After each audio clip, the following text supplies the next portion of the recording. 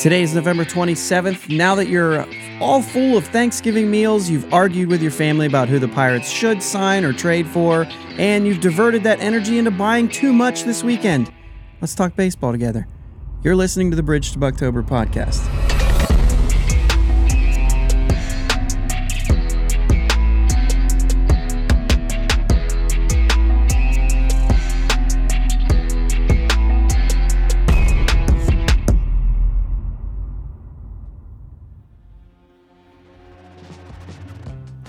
Yins guys, thank you for listening to the Bridge to Bucktober podcast, where we talk all about them Pittsburgh Pirates and that. My name is Josh, and I'm joined again by my brother Jake. What's up, Jake? How we doing, man? Good morning, I should say. Good morning after a long day. So many times we get on here and we say another late night recording. Here we are, and today we're recording. I say we're recording early in the morning. But we just did a little bit of prep before, so we're actually around 10 a.m. So you guys get a little peek into what 10 a.m. looks like for me. It should not be considered early morning. But either way.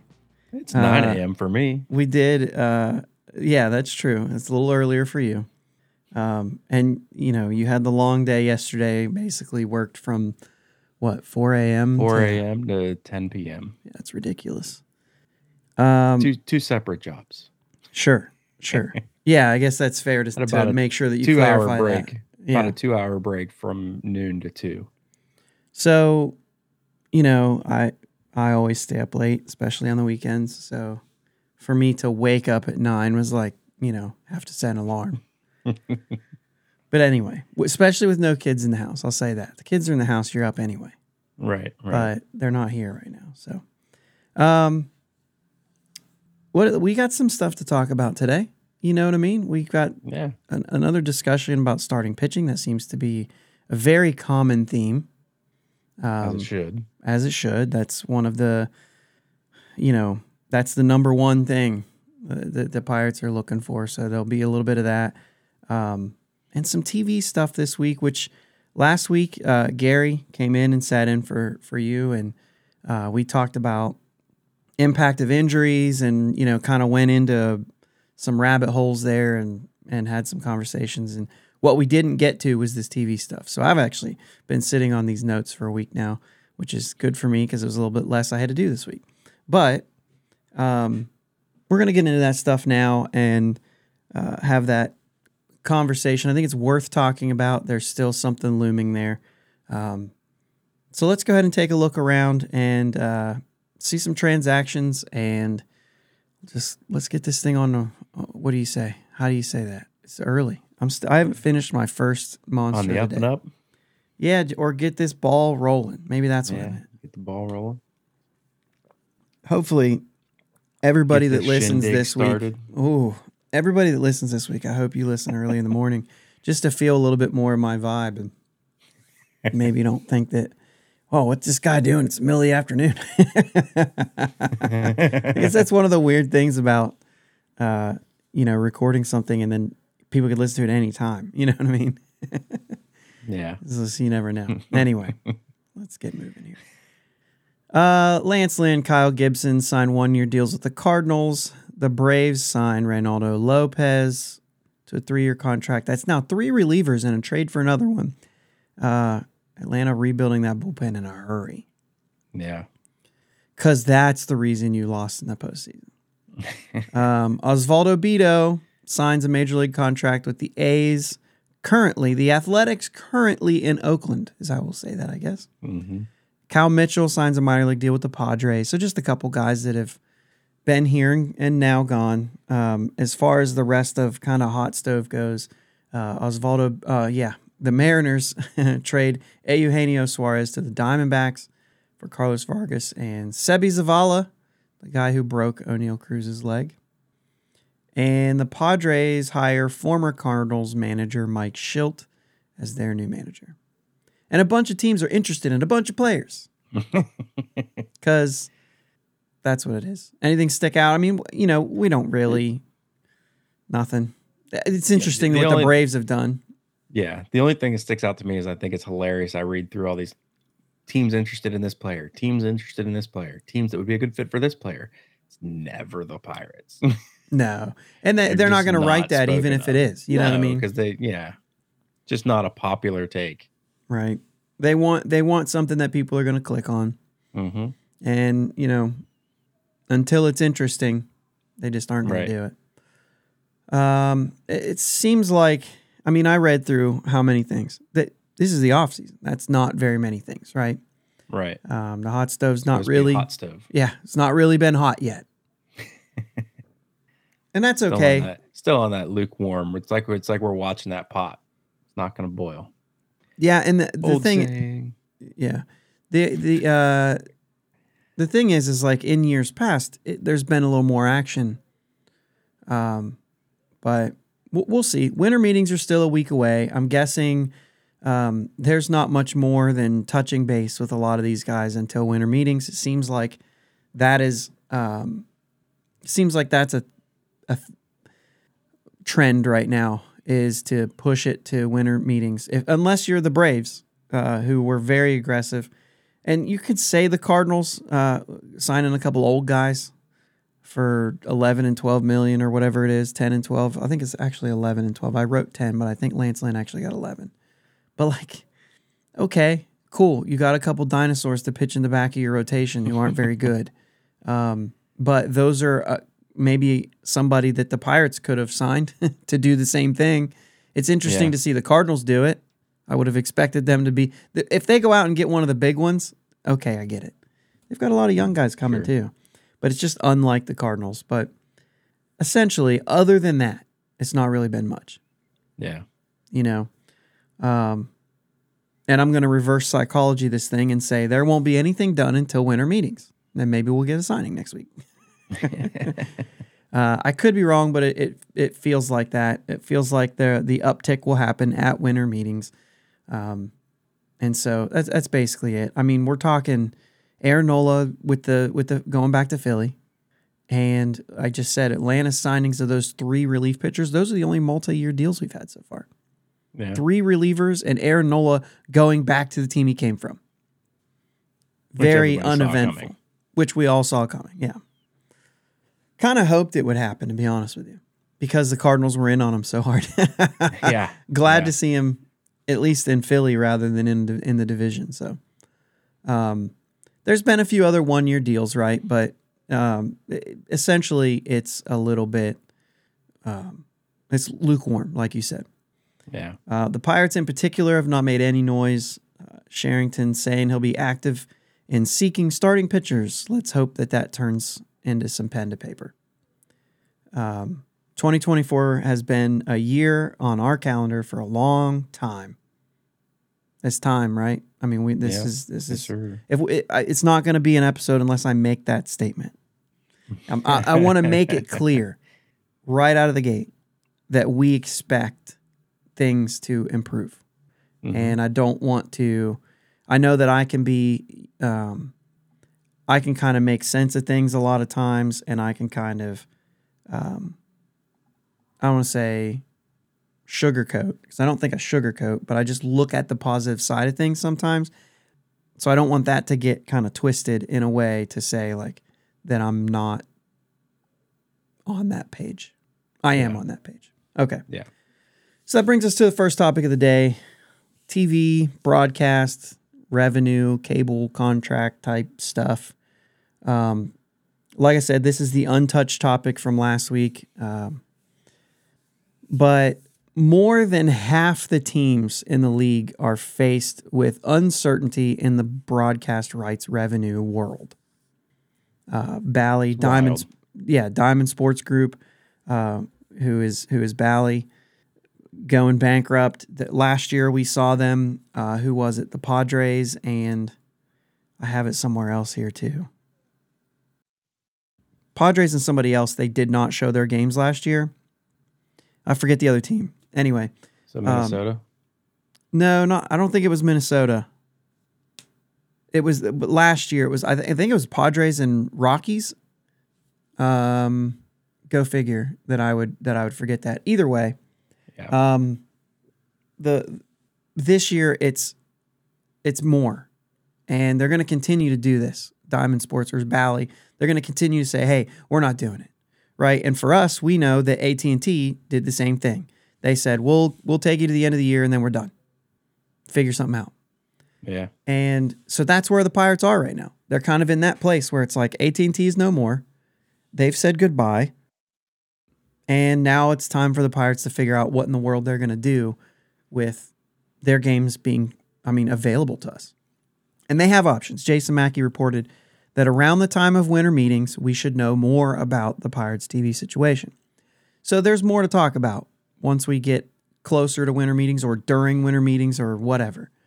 But we know that MLB has said, and this is what they did, I think, with the Padres last year and the other team that I can't remember, is they basically they can commit about 80% of what those previous deals are. So you're already taking a 20% pay cut in your broadcast revenue. And we'll get into that a little more. But the Pirates deal is estimated to be around 50 or 60 million, but we don't really know, which is, by the way, a really low TV deal to begin with. The question is what Sportsnet Pittsburgh will be able to do about it. Their options being Sportsnet Pittsburgh, which is where the Penguins are now, Fenway Sports Group, who does NESN up in Boston. I think they own the Penguins, right? But they bought this network. The Pirates could join in. Sportsnet Pittsburgh kind of needs the Pirates to do that. Yeah. But at the same time, the Pirates have that option, and they also have the option where MLB just puts all their basically they turn off blackouts. And I think I've read something where like MLB Network alternate would be available for all the local games or something like that. I don't know.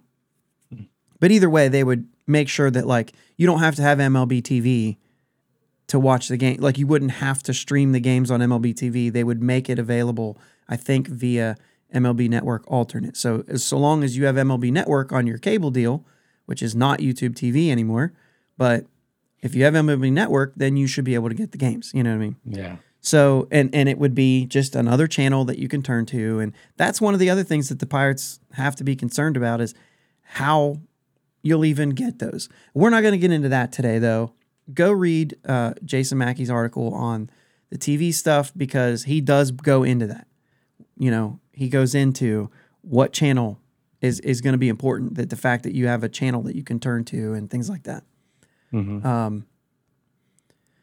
So it's going to be interesting. You're talking about, you know, because of the Pirates deal not being huge, taking like a $10 to $12 million pay cut if their numbers are where we think they might be. So it feels like it's maybe not that much. But let's take a look around the league because you think, well, that shouldn't matter. That shouldn't matter. They've got enough revenue. But look around and start understanding what's going on. We just said Bally. They are dropping, or at least could drop, whatever it is, the Guardians and the Rangers this year. So there's 2 more teams on that list. It's now going to be up to 4 teams that they are for sure dropping. I think there's even talk that it's somebody else. Cleveland, well, I mean, everybody out here knows about the Cal Quantrill DFA, and there was a lot of Pirate fans that were saying, let's go get him, and all of those things. And he ended up getting traded to the Rockies as part of that waiver claim. And Chris Antonetti from the Guardians came right out and said that it was mostly motivated by cable revenue uncertainty. And it's just a matter of he had a down year. He's going to make $6 million. Yeah, we think he can bounce back, but we're not going to pay it just in case. Yeah. Because we don't know what money, you know what I mean? They're just making those types of cuts. Minnesota has said they're forced into lowering payroll after winning the division with a payroll around 150. And they're saying, we got to take it down because we don't know what our revenue looks like. The Padres I just talked about, they didn't show anything. And the Padres made all that offseason, all those offseason moves and tons of money and way out of their price range. They definitely overspent and then ended up taking out a loan because they couldn't afford the salaries. Yeah. That's just wild. Like all this TV stuff, it's wild to me. It's a lot of money to be thrown around and taken away, really, essentially. It's like, we're not doing this anymore. We're going to Yeah. do something different. And it's just, I can't wrap my head around a lot of this stuff fully. It just doesn't make a whole lot of, I don't want to say a whole lot of sense. It makes sense. I don't get the motivation behind some of it. Yeah, I have a couple things here that'll kind of, paint a bit of a picture there if you guys are on the same page there. But essentially, MLB teams have assumed revenue that is not coming to them. All the ones that are affected by this, which is more than half the league. I think that's like a total between like AT&T and Bally. I think Bally has 14 teams and there's 3 more teams at least on AT&T.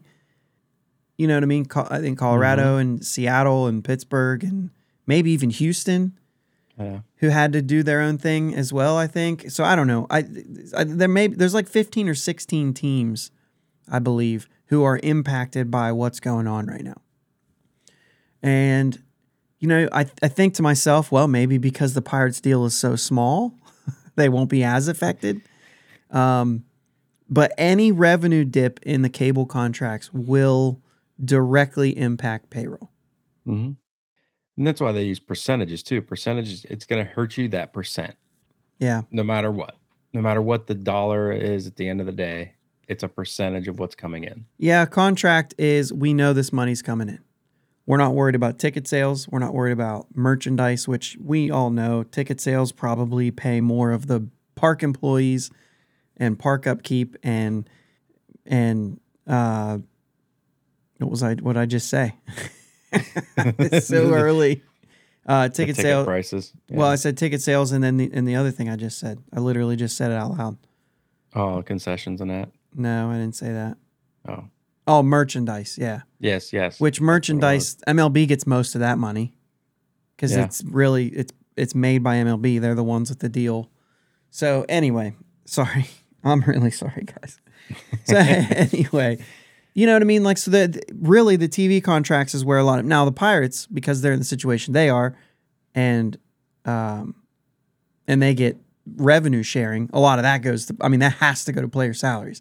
So any kind of bump up in player salaries is going to be because of money that they have coming in a TV deal. So it will impact it. And when you're talking about the Pirates and a low amount of payroll too, then, I don't know. We'll get there. Yeah, I lost my spot here. Okay, so anyway, baseball in general has a problem. And we can talk so many times about, baseball's losing its popularity. Baseball's dying, which is the hilarious one to me. It's not dying, right? No. It's not number 1 anymore. That doesn't mean it's dying. Right. You know what I'm saying? Like that's ridiculous. It's like saying, well, the Yankees haven't won a World Series, so they're just probably going to fold it in. Like, come on, man. They're packing it. Yeah, they're packing it in. They're gonna retire as a team. We're going down to 29 because the Yankees haven't won a World Series. Like, come on. Player contracts keep going up, and apparently Craig Counsell's contract. They keep driving it up. Because revenue keeps going up. And yes, even in baseball, with a sport that's dying, revenue is still going up every year. We can act like it's not. It's just not increasing the amount that it used to. I think last year, just going to games, I think average MLB attendance was the most it's been since like 2007 or something like that. So no, like people are still watching baseball. They're still going, right? And whatever. But once player salaries go up, dude, they don't come back down without something catastrophic. The market doesn't reset when revenue decreases. Like that just becomes an issue. Yeah. This is why, in general, that these regional sports networks are probably in the situation they're in. I wouldn't be surprised if players sign later into the offseason because of that. Because there are teams out there who are saying, we're just not going to go to that number. Not because you're not worth it, but because this is what the books say I can afford. And if they don't have that number, I think they'll sit and they'll wait for somebody to say, all right, we'll do it. And when they don't, ultimately, baseball players want to play baseball. Yeah. If anybody's saying, I really wanted, I'm gonna go a lower number here just to make sense out of things. I really wanted $100 million, and the highest offer I have is $80 million, and it's a year less. I think I'm gonna sit half the season out. I'm sorry, you're selfish. If you're getting hung up over $80 million, like, bro, just sign a deal. Yeah. Go out there and play the game you're supposed to play. Yep. It's just silly. It's absolutely silly. It'd be one thing if they're like, they're offering me $50,000 and a minor league deal, but I really thought I could make $50 million. You know what I'm saying? Like, Yeah. obviously that's different. You can make $50,000 anywhere. Otherwise, you sign because you're a baseball player. Yeah. And maybe somebody just yelled at me, and there's some kind of principle that I'm just, whatever. Tell me about it. Tell me about it. Comments, YouTube, do that stuff because I'm willing to listen. I say things sometimes, right? Mm-hmm. And I didn't think of the full thing when I said that. Anyway, not all teams are affected, but if you think the Yankees won't take advantage of smaller offers to save a few million, because if they're not in a position to save because of their TV contract, but they know that they're in competition with 3 teams for a player who won't go further because of their TV contract, the Yankees just aren't going to just go further. They're going to try to keep him as low as they can and still have the highest deal. That's just the way it's going to go. There's a game there, and they're going to do it. I mean, owners will try to push lower offers any chance they get. Oh yeah. Get under that tax if possible for a team like the Yankees or whatever. If you can get under that tax, that's perfect. And the more they do that, the less money that comes to teams like the Pirates. Mm-hmm. We kind of need the Yankees and the Mets and the Dodgers and all them. We kind of need them to spend, because that means more money comes to Bob Nutting, and that money that comes to him, he has to spend on players. Right. He has no choice but to spend it on players. So, kind of want that, right? Yep. All right, so a little bit of a picture here. A little bit of a picture. When we start saying like, well, we can't understand the extent of this and how much it impacts. The NFL has the format, man. It's one game a week. It makes it easy to come up with a deal with national TV. You don't have to worry about a regional sports network. You put all your games on national TV. Fans are easily committed to watch one day a week. Now, I understand they've got a couple others sprinkled in here. But for the most part, you got Sunday. You know what I mean? Which is typically a day off for most people. Mm-hmm. No other sport needs commitment from their fans in that same way. The NFL is asking fans to take one day and say, dedicate this to football, which is easy to do. So, but it does require people to watch it. Yeah. But, other sports don't have to do that. They are available for the fan. Baseball in particular is on every day, right? And they're not asking the fans to watch every game. But if you're at home and you want to watch a game, we got you. There's one on. You know what I'm saying? Yeah. We're going to play just about every day. Very rarely is there not a game on. And as baseball's done it the best, and regional sports networks have made this possible.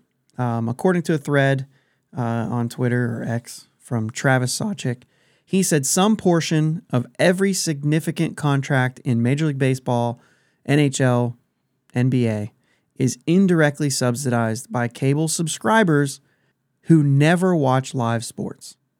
This is an interesting piece of this. It's a great model since the New York Islanders created it in the early 1980s, something that I didn't had any idea of. So this all started in the NHL. Regional Sports Network, they said, we're going to put this in the cable package. Everybody who buys cable will contribute to this channel, and we'll be able to pay the Islanders for their broadcast rights. It all works out. We got a bunch of people that aren't even watching who are paying for it. That runs out at now, right? That's the thing. Mm-hmm. Long term, Travis says, long term, the games will get in front of more viewers and create new and greater revenues, but we'll see. Essentially, I don't know I don't know how you can be confident in that, but the strength of the regional sports network is that it was there. It was included in what you were already paying for. So for all of us who do want to watch, you have the channel. It's included. It's going to be, if it's not included in your cable package, this is going to be something that is possibly harder to get in front of the fan, as we mentioned before. And if it comes down to getting MLB TV, man, I'm going to tell you, it's not, you and I will pay for it.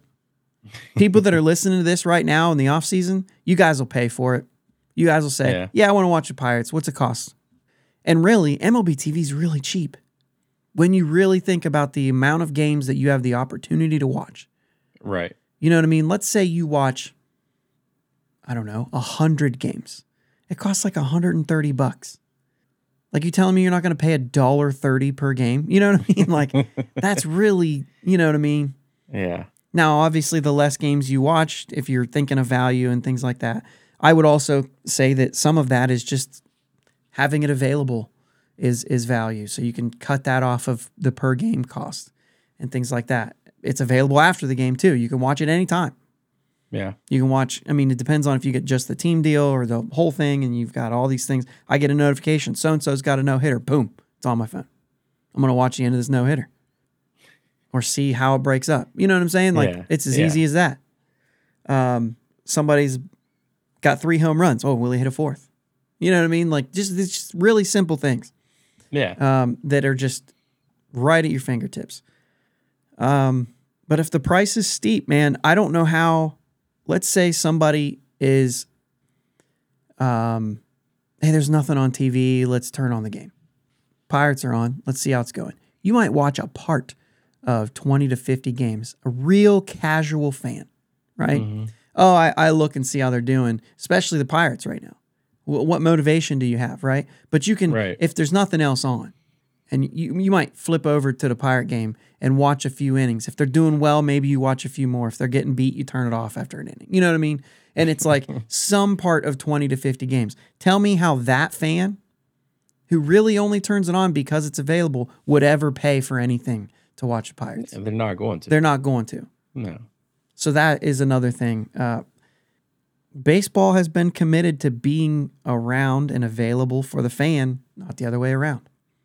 So I don't really know.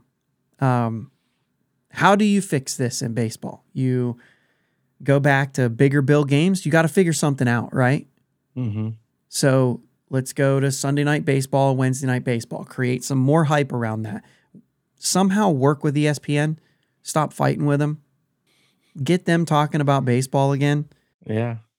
Everybody thinks that'll be a big start. Everybody thinks that ESPN doesn't talk about baseball because they're uninterested, because it's dying. No, it's because once MLB started, MLB pulled a bunch of programming and pulled a bunch of resources and put it into MLB Network. And ESPN was like, you going to play like that? Fine. We're just not going to talk about you. Yeah. You know what I mean? It's a fight. Anyway, go back to something like that. Create some hype. Maybe in the summer you do something where you commit to that NFL Sunday type thing. Show 1 o'clock and 4 o'clock games, featured games on Sundays. The NFL's not on. So have you seen what basketball's doing right now? With the in-season tournament stuff? Yes.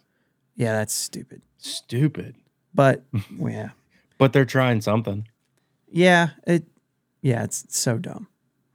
Anyway, and and I did a athletic survey thing not too long ago. And they're like, would you like baseball to do something like this? No. And the results were like almost 100% no. There's 10 weird dudes who said yes. But 10 soccer fans were like, yeah, it's a great idea. Anyway, because that's a soccer thing, right? Yeah. Yeah. So create a day of that Sunday thing, though. Mm-hmm. You know what I'm saying? Just make it so that and then maybe what you do is you send this out to the coaches and to the people and say, hey, how about not throwing garbage lineups out on Sunday? Let's make this more of a featured day. You know right. Those Sunday lineups that we like to say. I don't know if it changes anything. It's based around having featured players on a Saturday night versus a Sunday afternoon. So I don't know. You know what I mean? Yeah. I don't know how you change everything, right? Show them on ESPN. Get that thing. You know what I mean? Do you do that? And then when football starts, you can keep showing them on ESPN because they don't show football on Sundays. Right. Like they show bowling. So just take that over. Ooh. You know what I mean? Just say, we'll show baseball even during, you know what I mean? You show bowling once baseball's over. Yeah. You know, it's just some thoughts like that. They've got to figure something out. And we know that they don't market their players well enough because that means that they drive value up. You can't drive payroll or salaries down if you're driving value up. Right? We know that. Owners will figure out a way. Any way to drive down player salaries is good. I don't know. I guess you could have a hard cap and shared revenue.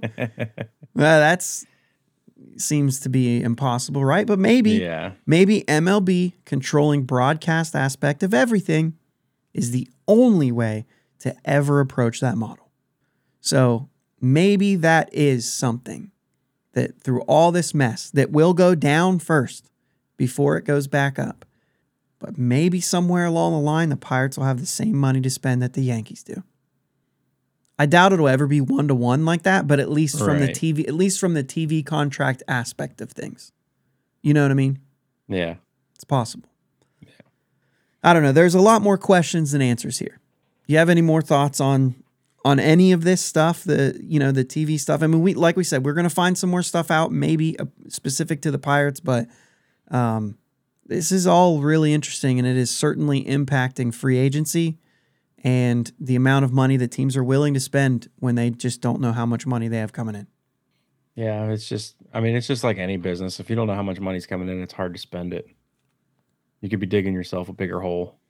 Yeah, we'll hope to get into this more later when it's more specific to the Pirates and now that we've kind of got an idea of what's going on. But just don't be surprised if the Pirates back off of this aggressive vocabulary once we get closer to understanding. Right now, there's no reason for them to say anything else, right? Because we don't know. Right. But if we come up to this thing and it's like, wow, we really, like, let's say the Pirates decide we're going to go with Pittsburgh Sportsnet because of all the extra programming that we can still do.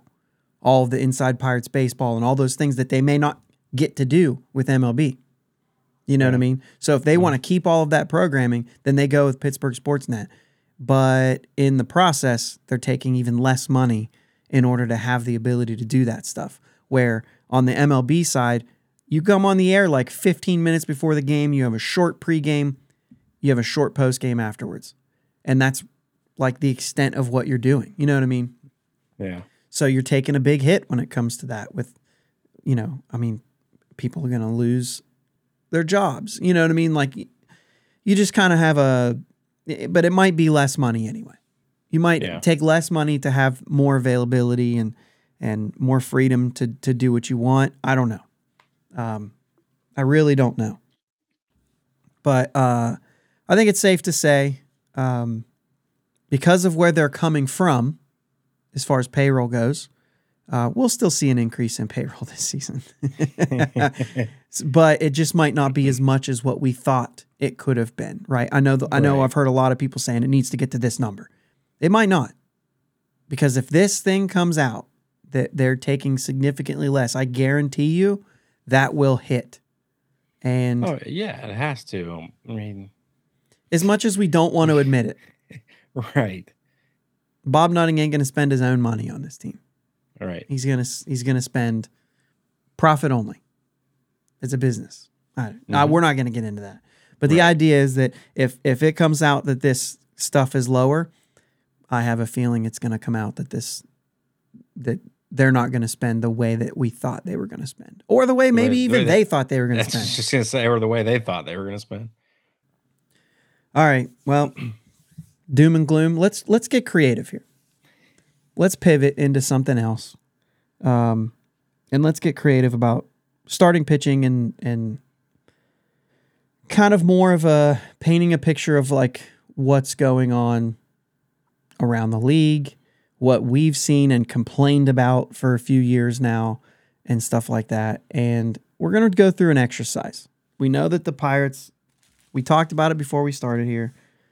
Number one concern right now is starting pitching. And I don't know, man, with uncertainty of money, I don't know how are the Pirates going to, fare now that there's another pitcher that they're going to have to sign. And now that, all these things, who are you going to get? What type of players? You got a bunch of young pitchers. Gary and I talked last week that you're going to have to limit innings and try to avoid injuries. You cannot go out and jump these guys mega amounts of innings and wear them down. You're going to have to get creative. So, there's one guy on the free agent market that we could talk about getting a lot of buzz, and one guy on the trade block. So we're going to talk about the effectiveness of starting pitchers and maybe where the trend's going with that.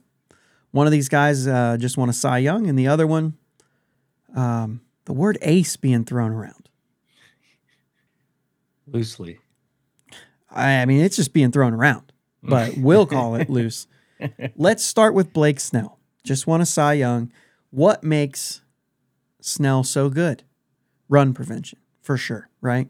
2.25 ERA last season, 234 strikeouts in 180 innings. So let me ask you first question. The word ace. Can you be called an ace if you don't throw 200 innings? I want to know your opinion on that because I've really been thinking about this lately. Yeah, I want your opinion on that. I mean, you got to be at least close, like really close. You want a horse. You want your ace to be a horse. Obviously, results matter, right? 100%. How about this? 100%. How about this? Number of starts. Player A, okay? 32 starts, 21 starts, 33, 32, 33, COVID year, 30, 33, 33. So availability, you're starting a lot of games. That's really good, right? Those are good numbers to hear. You had 1 year in there where it was a little bit less than that, okay? And then you look at innings, starting with that same season, 208. Then the down year, 116, 203, 200, 212, COVID year, 180, 200, 209. It's actually 181. So you're looking at, okay, that's some significant work. And he's effective. There's a 4th place in a Cy Young, a 5th place, a 2nd place, a 4th place, a 2nd place, a 9th place, right? There's a lot of them in there. Yeah. And then finally, last year, there was a 1st place in the Cy Young. We got 6-time All-Star, twice an ERA title. This is Garrett Cole. Garrett Cole is an ace, without question. Maybe the ace of Major League Baseball right now.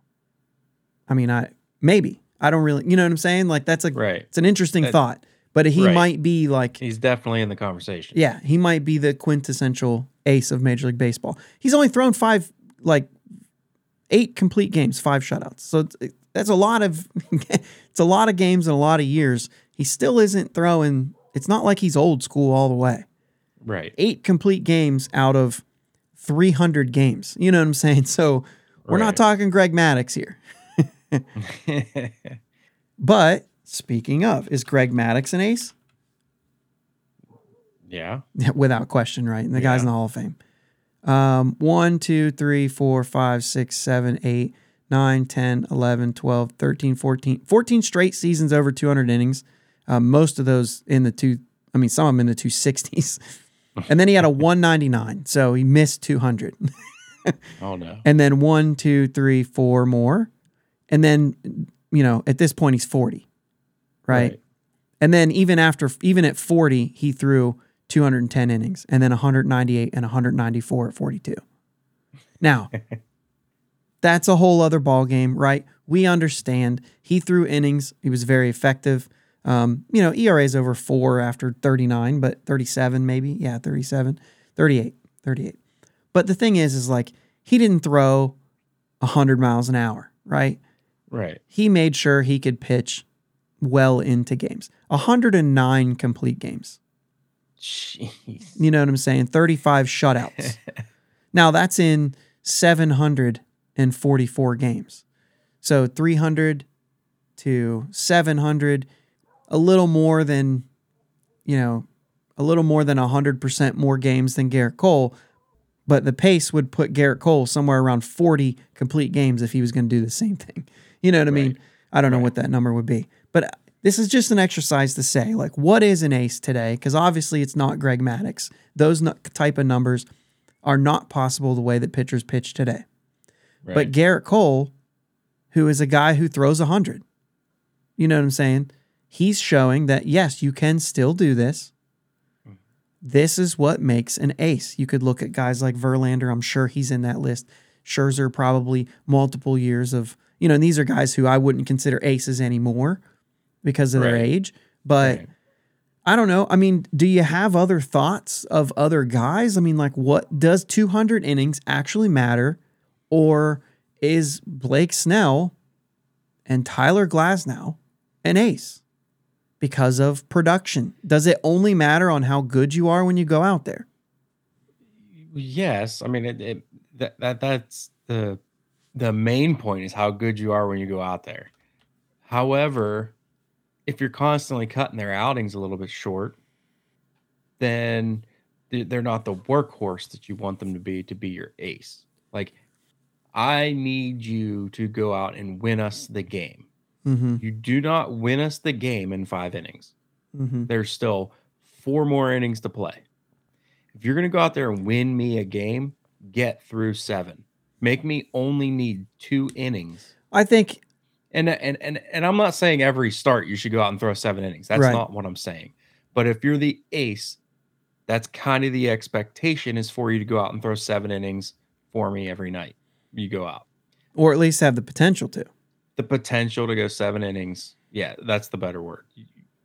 I can count on you to give me 6 to 7 innings every night. So Garrett Cole, on average this season, 6 1/3. He's pitching into the 7th inning on average. Mm-hmm. Into the 7th inning. I think that is probably, if you're north of 6, which means you're getting through 6 on average. You don't have to even get out of that 7th.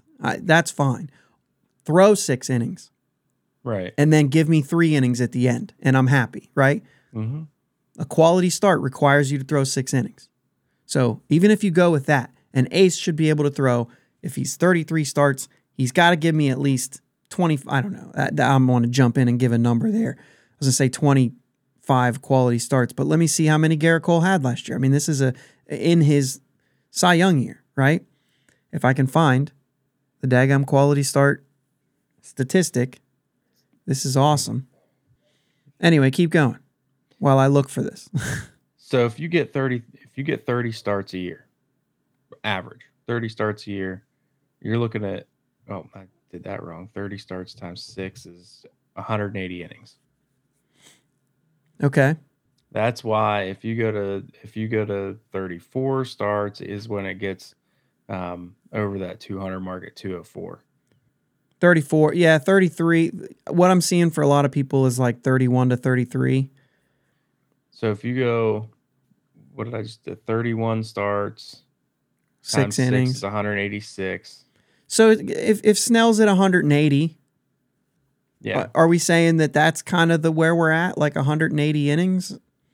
If you get to that 7 mark, you're at 217. Which is ridiculous. Like, that's just not going to happen anymore.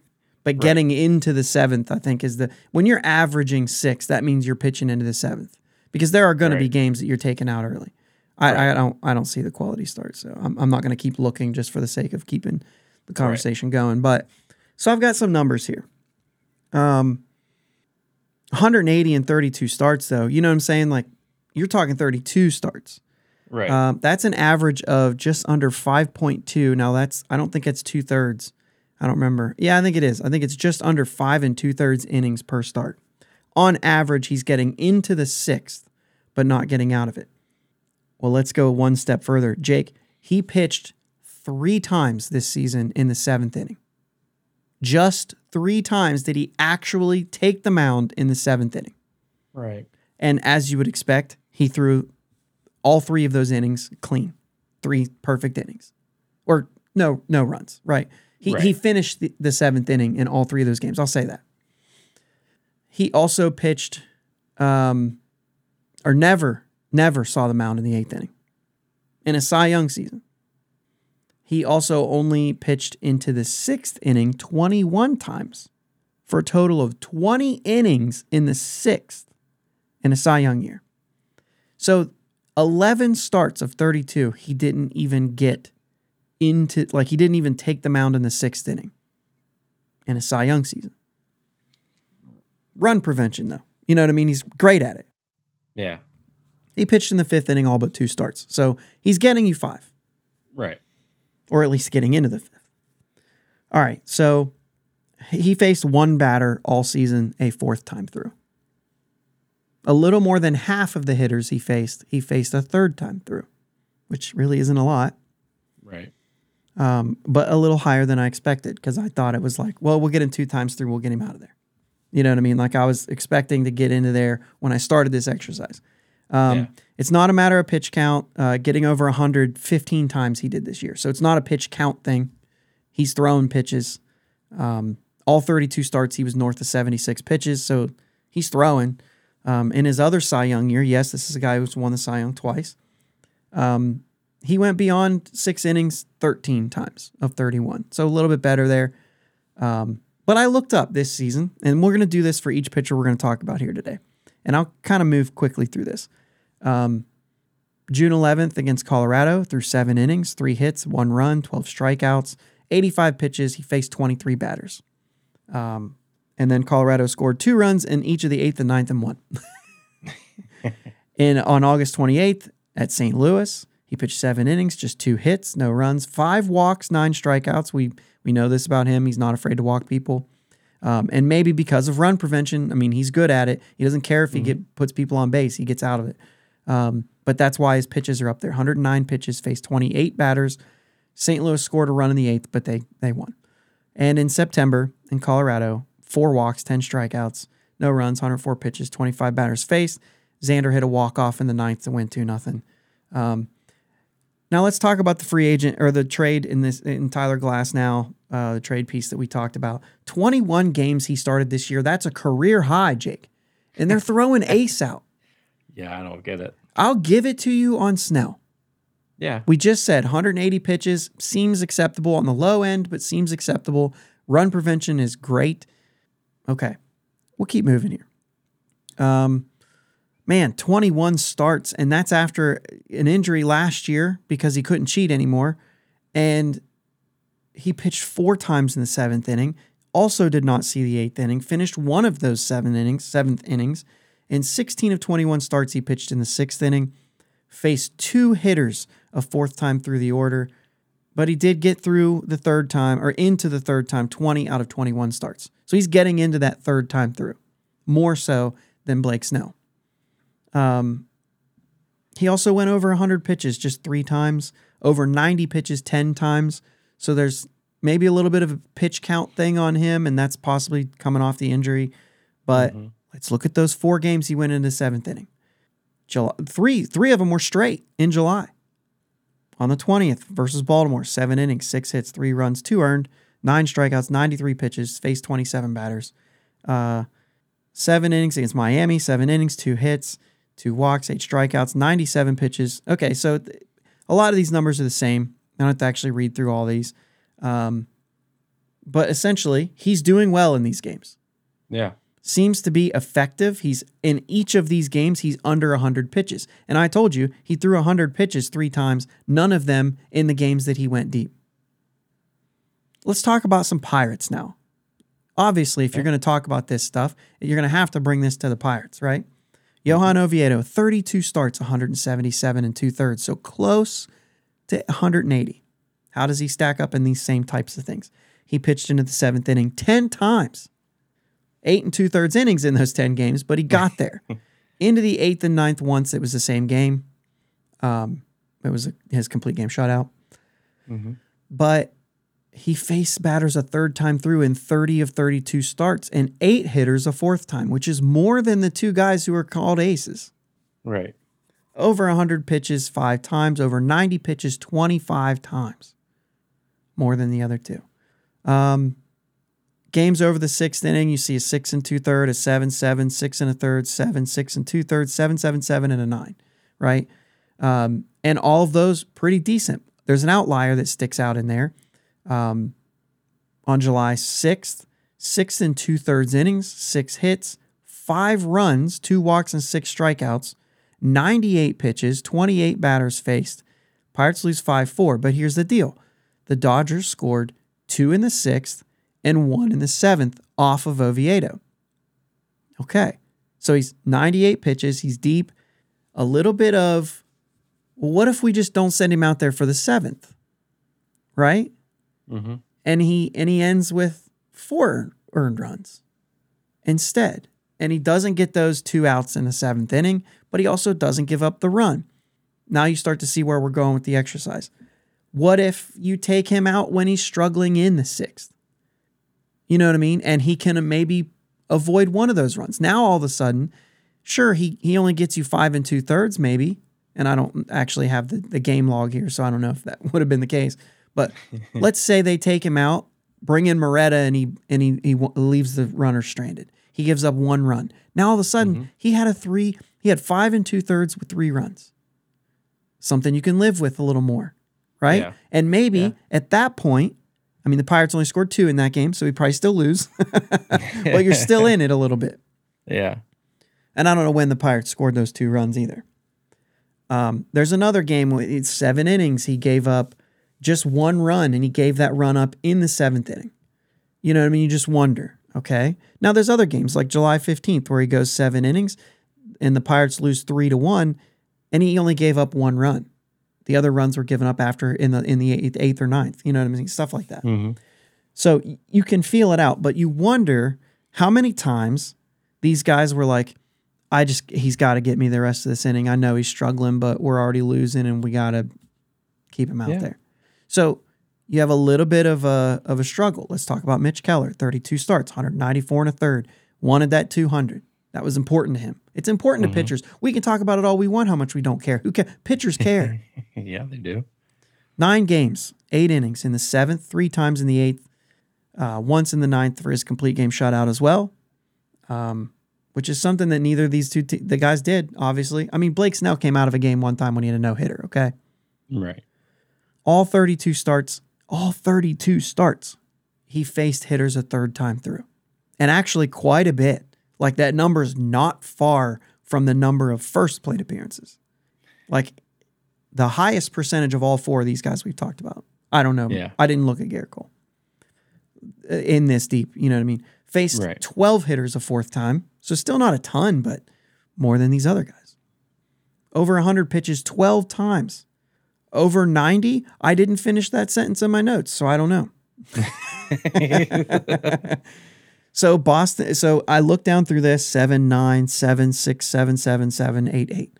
Looks like there's none of those where he even got some outs but didn't finish. Now, that doesn't mean he didn't start an inning and didn't finish the inning, but you know what I'm saying, just for the point. And here's a good example. May 26th in Seattle, 6 innings, was throwing well, right? But he ends up with 6 runs. And the thing is they scored 2 off Keller in the 7th. So he really went 6 innings, 4 runs.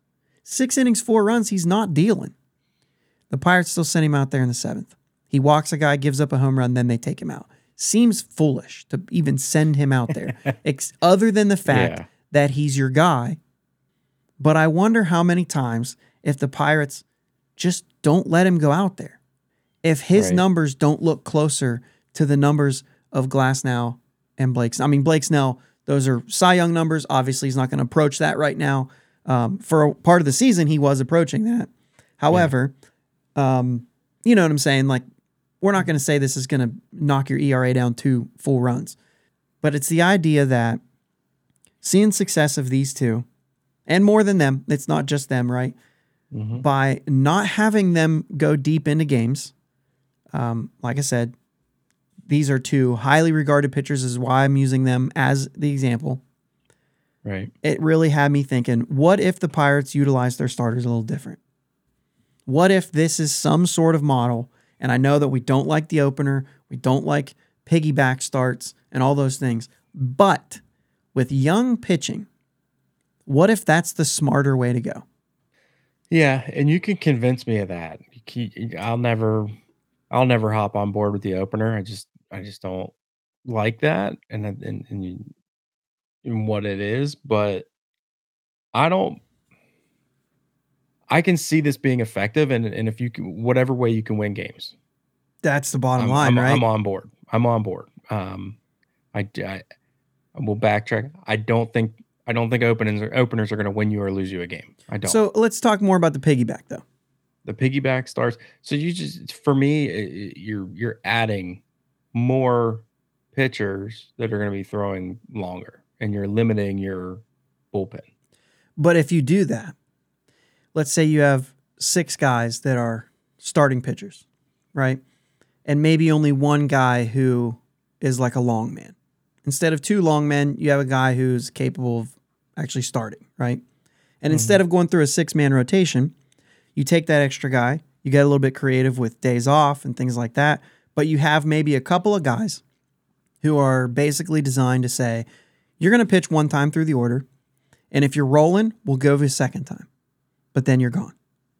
And we're going to go into this other guy. So let's say that gets you through the 4th or 5th inning, even sometimes.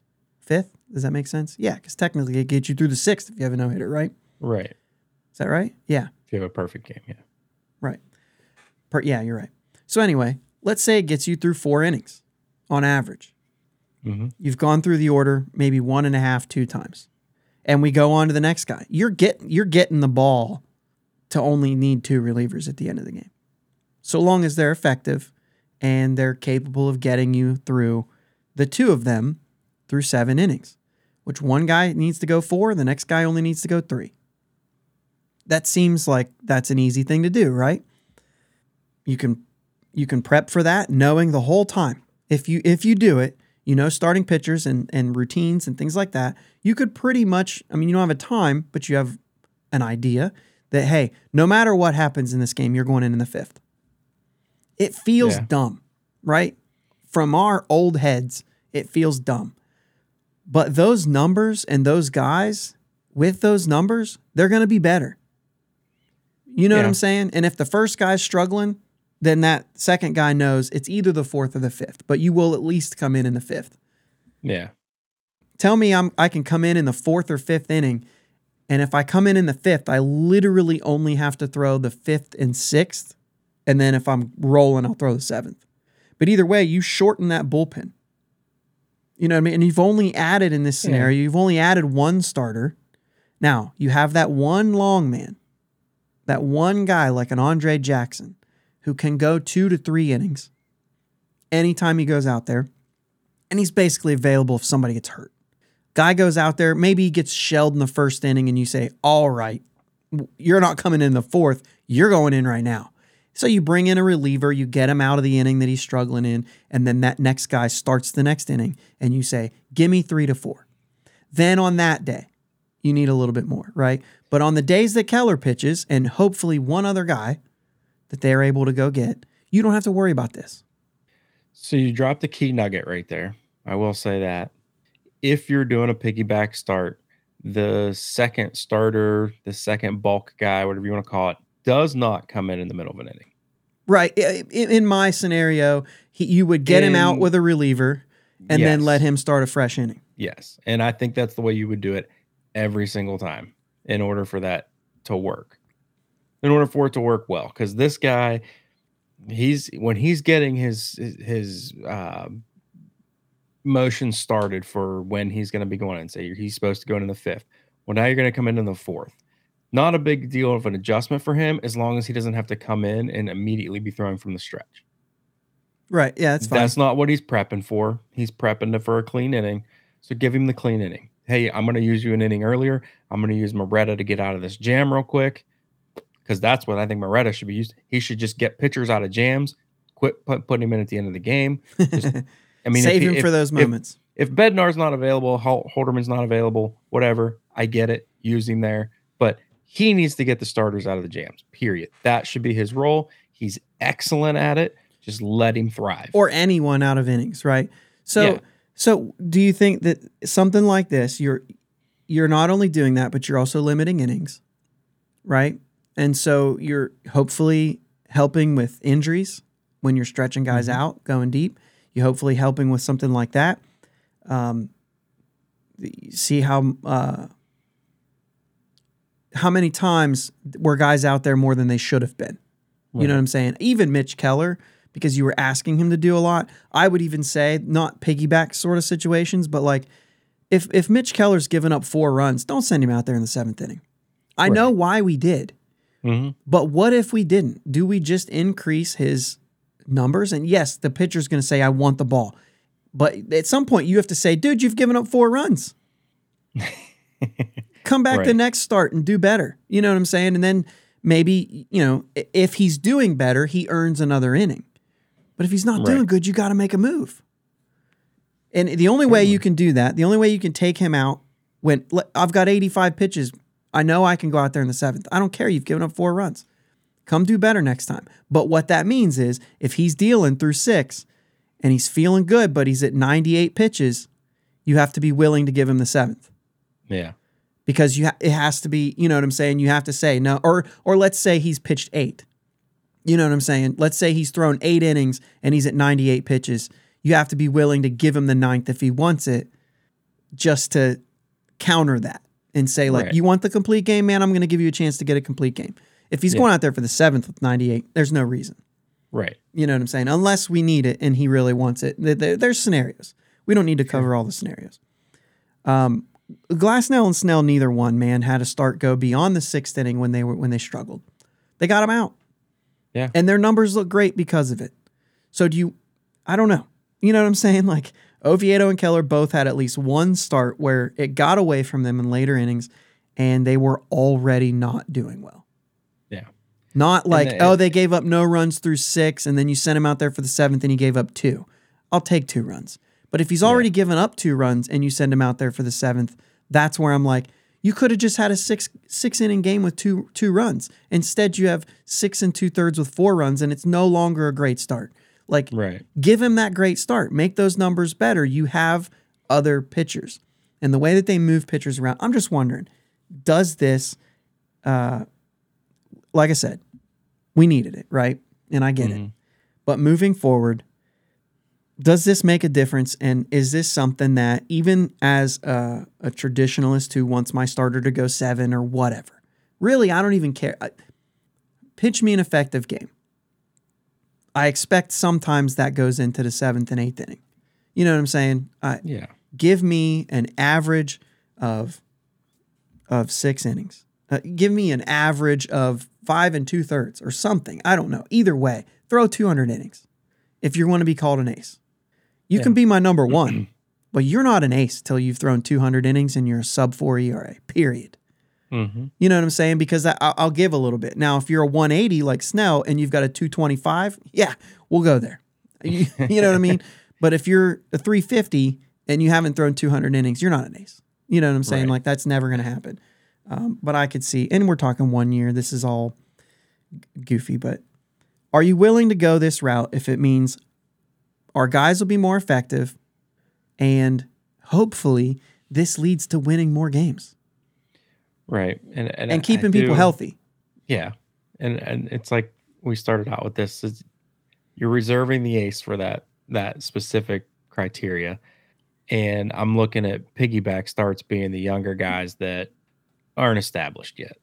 Like, I'm not using a piggyback or anything like that for Mitch Keller. No. I'm not. That's not what we're talking right now.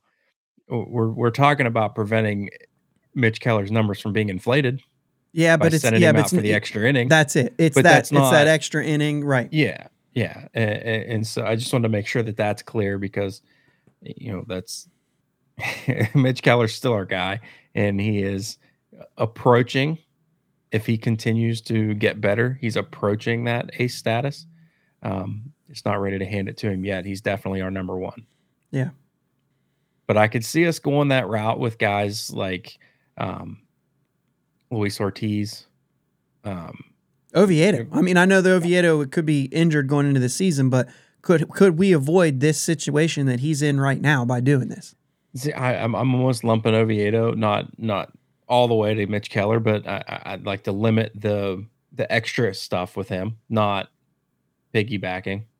Well, I don't think we go and I'm that not route saying with him piggyback. either. I'm not saying piggyback every start either. That's why I Right. said you got 6 guys. You don't have 12, right? I'm saying you don't have 10. You're not doing this with every guy Right. each time. Right. I'm saying sprinkle them in there. You know what I'm saying? Oviedo could use that. The problem is Oviedo's inning is the first inning that he struggles in. So that is a guy that you might say, could an opener actually increase his ability to go 6 innings and get you through the 7th if he just didn't have to throw that first inning? Now, if the He's still second gonna have to inning, throw the first inning when he touches the mound. his first inning, but if that's Right. not the first inning, if that changes for him, that's what I'm saying. You have to figure that stuff out. But that's the only, I know that you're totally against the opener, so you don't even have to make a comment on that because you'll be against it. But I'm saying if it works, I don't care. I would do it. If it works for him, I would do it to get him out of that first inning, and then he can settle in. But either way, whatever it is, you do what you do to try to win games. But I think on top of that, we have to also think about, I mean, Jared Jones, Paul Skeens.